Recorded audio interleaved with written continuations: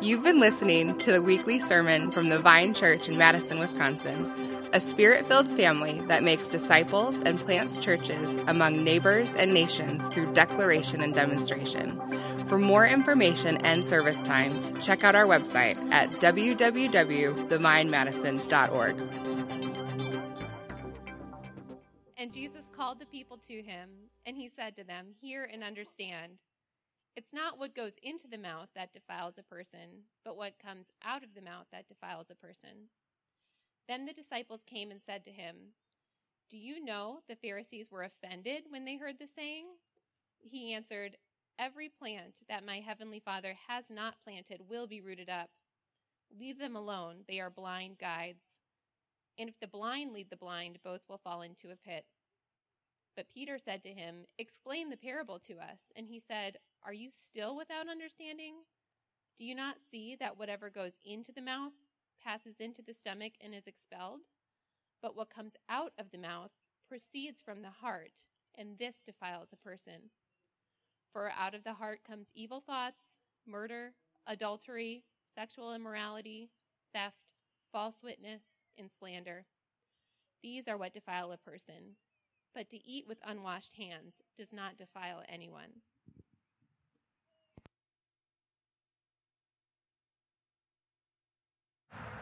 So for us to understand this morning, like we have to oftentimes do, we have to understand the world of the Bible.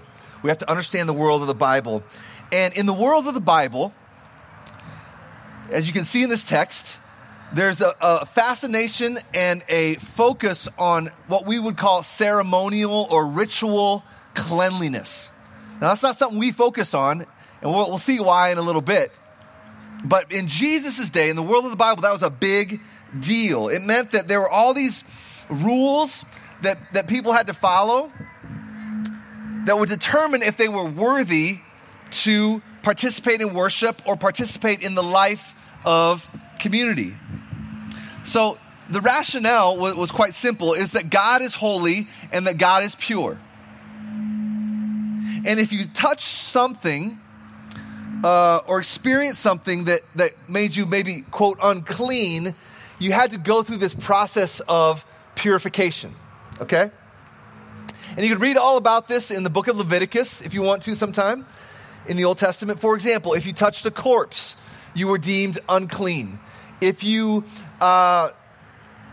ate food without washed hands, like we saw last week, you were deemed unclean. If you had a skin disease, for example, a big one in Jesus' day was leprosy. And if you came in contact with someone with leprosy, you were deemed unclean. If you ate the wrong foods, you were unclean. Now think about this. In the world of Jesus' day, being clean or unclean, pure or impure, was in some ways, here's the point, in some ways from the outside in. From the outside in. The problem was out there. The problem was not in here. So what does that mean? Think about it like this. How would you know if you had a problem, like a purity problem? How would you know if you had a problem before God that needed to be dealt with before you faced him in worship?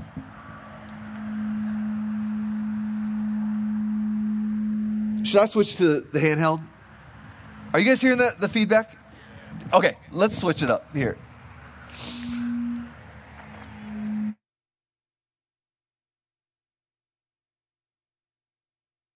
All right, here we go. So, the answer in the Jewish day, in Jesus' day, if you were ritually unclean, if you were impure in some sense, it was because of these things outside of your body that were brought into your body. Certain foods like pork, I eat it, it was outside of my body, I bring it into my body. A corpse is something outside of my body. If I touch it, I somehow bring that into my body. If I don't wash my hands, it's like stuff that's outside my body, I bring that into my body. It's all from the outside in, okay? You with me? And we're going to see in Jesus, in one verse, he abolishes all of that. Look at verse 10 and 11 here this morning. He calls the people to him, and he said to them, hear and understand. It's not what goes into the mouth that defiles a person, but what comes out of the mouth. This defiles a person. He says, if you really want to know where the problem is before God, if you're concerned about purity before a holy God, like who's truly spiritually defiled, Jesus says, don't look outside in. Jesus says, look inside out. Let me say that again, because it's super important for us to understand this morning as Christians. Jesus says, don't look at what goes from the outside in. He says, look at what comes from the inside out. Okay, so bookmark this right now in your mind. We'll come back to it in a second. Look at verse 12. Then the disciples came to him. Do you know that the Pharisees were offended when they heard this saying? He answered, every plant that my heavenly Father has not planted will be rooted up. Let them alone. They are blind guides. And if the blind lead the blind, both will fall into a pit. So Jesus is just saying, Pharisees, blind, essentially he's saying those guys are false teachers. Like you would never hire, if you're going to the Boundary Waters for a trip to do some intense, off the grid camping for a week, most people need a guide. It's like wild up there, right? Untamed, raw nature. You need a guide. You would never, ever hire a guide that was blind. You would die, right? You would get lost. And that's just what Jesus is saying. You're not going to listen or follow a blind guide. He's saying you can reject the teaching of the Pharisees. And we're going to see in a second, they're all about outside in. They're all about externals. God looks at the heart. Let's keep reading. Verse 15. But Peter said to him, explain this parable to us. And he said, are you still without understanding? Verse 17. Do you not see, here it is, that whatever goes into the mouth passes into the stomach and is expelled? Jesus is just saying, like things outside your body, like food, outside your body, eventually it ends up outside your body, right? It passes through our digestive system, and it's the body uses what it needs, and it gets rid of the rest. He's saying you're not unclean before God because of food that you eat. It's not about what comes into your mouth from the outside. It's what comes out of your mouth from the inside. Verse 18, look at it. But what comes out of the mouth proceeds, keyword, from the heart. From the heart. And this is what defiles a person. Okay, so ancient Jewish teachers really fascinated and focused on what's going to make me unclean before God. And Jesus is just saying, verse 18, look to the heart. Look to the interior. They're all about externals. Jesus is saying, no, the focus needs to be internal. And this is where we get down to the nitty-gritty of what it truly means to walk with God.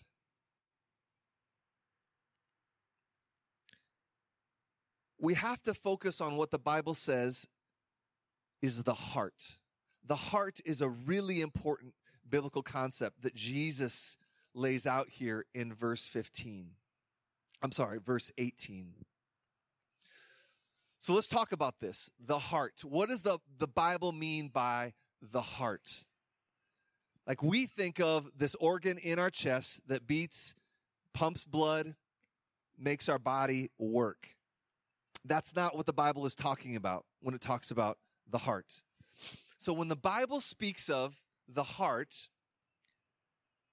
in essence, it's a summary of who a person is.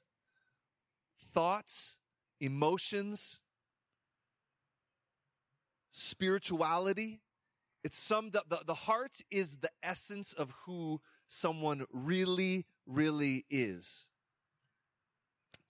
So the Bible says we look to the externals, God looks to the heart. The heart is what tells you who someone really is. So listen to what we heard last week. You can just look down in in chapter 15, verses 8 and 9. These people, what does it say? He's talking about the Pharisees. These people honor me with their lips, but what? Their heart is far from me. Honor me with their lips. That's just external stuff. They're making a show externally, but Jesus says internally, they're not with me. They're not with me. Their heart is far from me. So with that in mind, again, let's focus on verse 18. But what comes out of the mouth proceeds from the heart, and this is what defiles a person.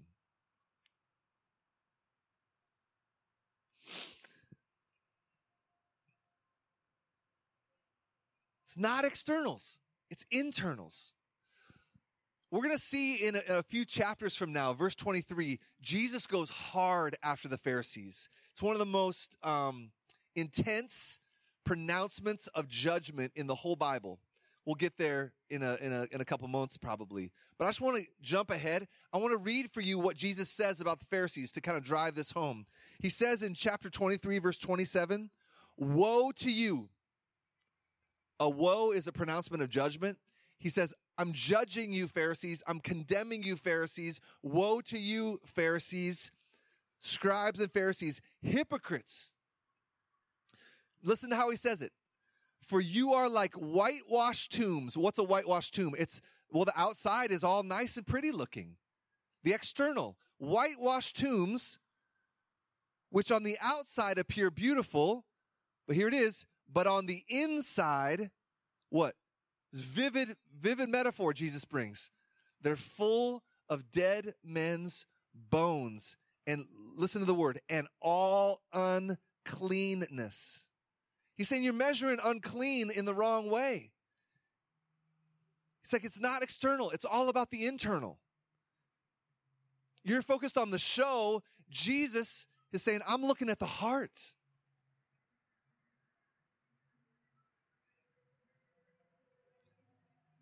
Jesus is saying, verse 18, notice about the inside based on how you use your words. Think about your thoughts. Think about your desires. These are the things that need our utmost attention. Anybody can manage the externals. Can you manage your thoughts? Can you manage your desires? Basically, he's saying, like that common phrase that we have, who are you when no one's looking? Anybody can clean up and put on a show externally, but what's really going on in the heart? And he takes it a step further. He really defines this. Look at verse 19. He gives us some vivid detail here. For out of the heart come evil thoughts, murder, adultery, sexual immorality, theft, false witness, slander. These are the things that defile a person.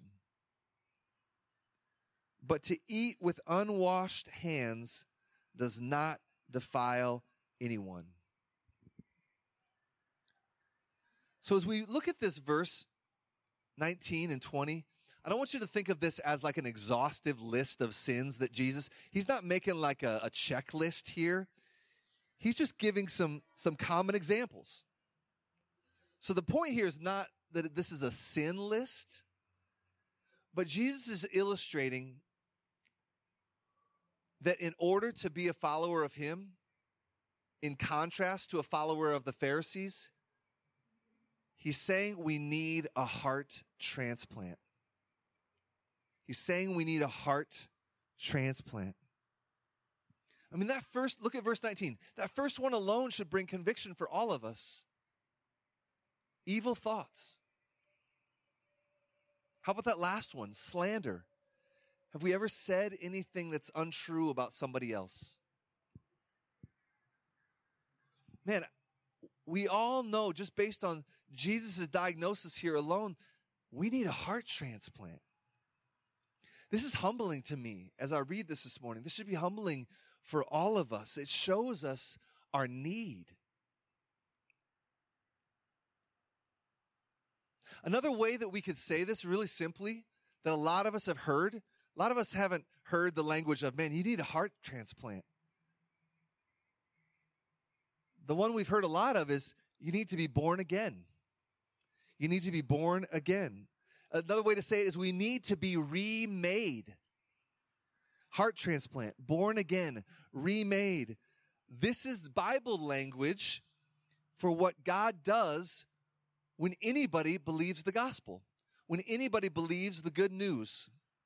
Like when you turn from sin and selfishness and turn towards God and you say, God, I need you. I can't do this on my own. I can't manage my sin on my own. I'm working hard with the externals, but I know the internal is not measuring up.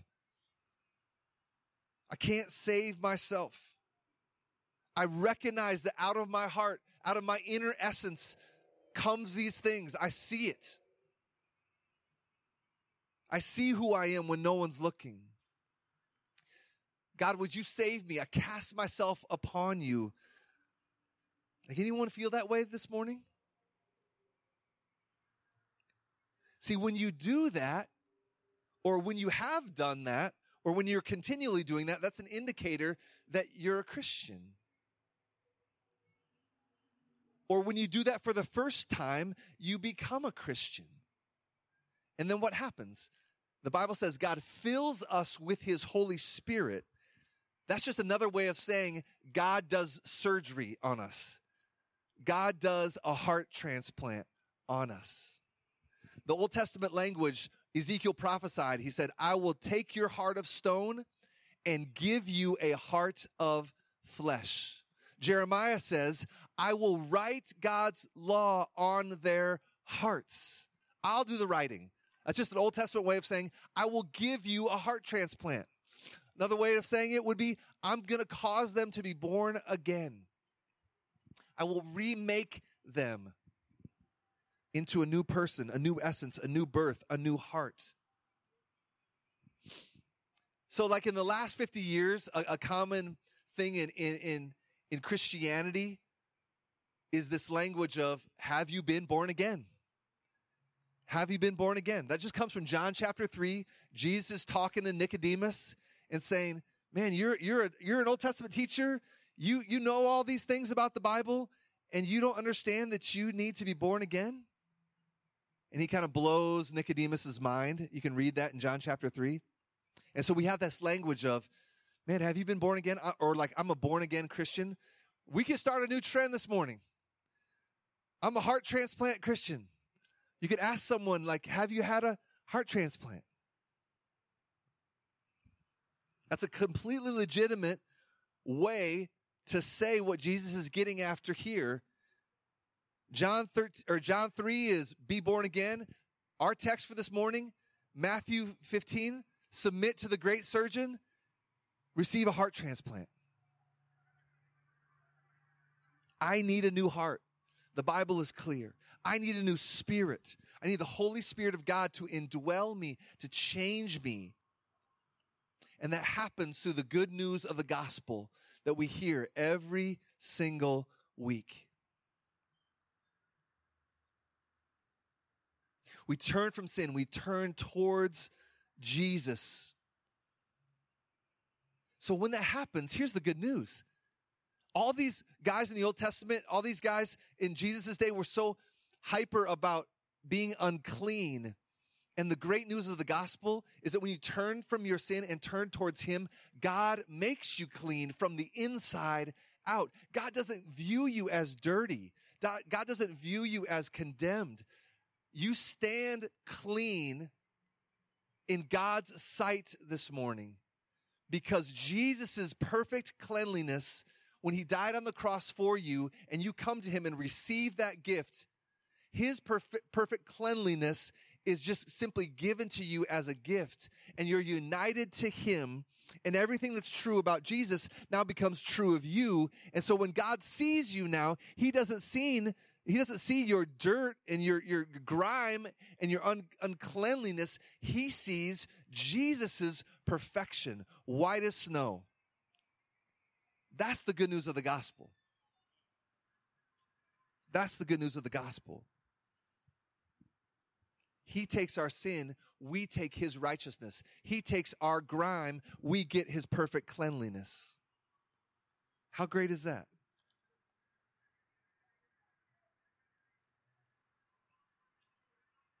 If you've never heard that this morning, the invitation is come to Jesus and receive that. You can cease the constant striving to maintain appearances, the constant striving of like, I just need to be a better person. If I can just be a better person, then God, I can work the scales in my favor, and God, he'll probably just accept me on the day of judgment. It's like, that's not how it works. God demands perfection, but he also created a way for us to receive the perfection of himself as a gift. Come to Jesus in this good news of the gospel and know for sure that your sins can be forgiven because Jesus paid the price for your sin 2,000 years ago on the cross, and then he rose again from the dead, proving it all true, and that you can trust him with your life. And it's all dealt with. You don't have to manage it anymore. Come to Jesus. He'll manage it for you. And then he'll give you his Holy Spirit that will change you from the inside out. That's the good news for anybody who's never heard that this morning. We invite you to come to Jesus and be remade. Have a heart transplant. Be born again. Be awakened to the greatness of this God that made you as your creator and loved you enough to be your Savior. But let me end this morning with an encouragement for those of you who already know this and would say that you're a Christian. I know a lot of us would read verse 19 and you read what Jesus rattles off there and you think, man, I think I'm a Christian. I know I've turned from sin and trusted Jesus, but man, these things are still present in my life. Does that mean that I'm not saved? Or that I haven't had that heart transplant? Well, we know based on what the whole of what the Bible teaches is that our sin does not completely die overnight. Now, we're dead to the condemnation of sin, but we sadly still experience sin. But here's what does change overnight. It's our attitude towards sin. Like before people become a Christian, before you become a Christian, we sin and it just feels normal and natural. But after becoming a Christian, after being born again, after having that heart transplant by the Holy Spirit, what changes? It's not perfect obedience, but it's this. A change of desire, a change of sensitivity to the ways of God, a feeling of conviction, a desire to not continue in those old ways that we used to do. Another way to say it would be a willingness to go to war with my sin, to not be content with my sin, to not blame shift in my sin and make it all about other people's fault, but a willingness to own my sin. Said simply, the Christian way to say this, or the biblical way to say this, would be a willingness to walk in repentance. A willingness to cease with the blame shifting and embrace it. A desire to turn from sin, confess it, and then what? Bring it to Jesus. Because he says, that's why I died. That's why I rose again. So you could bring your sin to me and I'll deal with it. I'll pay for it. Like, that's the evidence of the heart transplant, is those changed desires. It's not perfection, but like we say a lot around here, it's not perfection, it's direction. And the new direction is a desire for repentance, a willingness to bring that to Jesus. And seeing that direction, that newness of direction over decades. So you with me? So this morning, Christian, if your heart is heavy because you read verse 19 and you go, man, I still see this in my heart. I still see this in my life. Be assured that's not evidence that God has abandoned you. But just the fact that you're concerned about it is evidence that you have a sensitivity towards God. And so you should be encouraged by that. And we just want to encourage you that you can, yes, continue to walk in repentance and know that God receives you. You can yet this morning bring that sense of conviction to Jesus and know that the cross actually happened 2,000 years ago and the tomb is still empty and Jesus is still alive and he's dealt with your sin. And he says to you afresh this morning, there's now no condemnation for those who are in Christ Jesus. Bring it to him yet again and know that you are not condemned.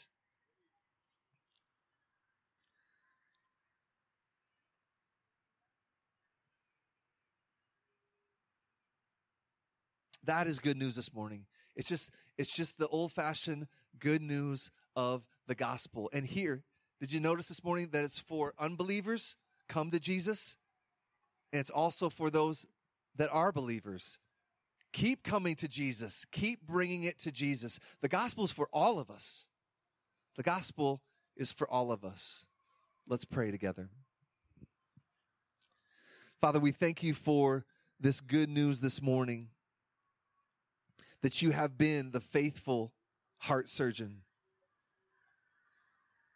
And Lord, I pray that we would cease to focus on the externals and look to the internals. Lord, we all need help with the internals. I know I do. Lord, we recognize our thoughts are askew at times. Our desires don't line up with you.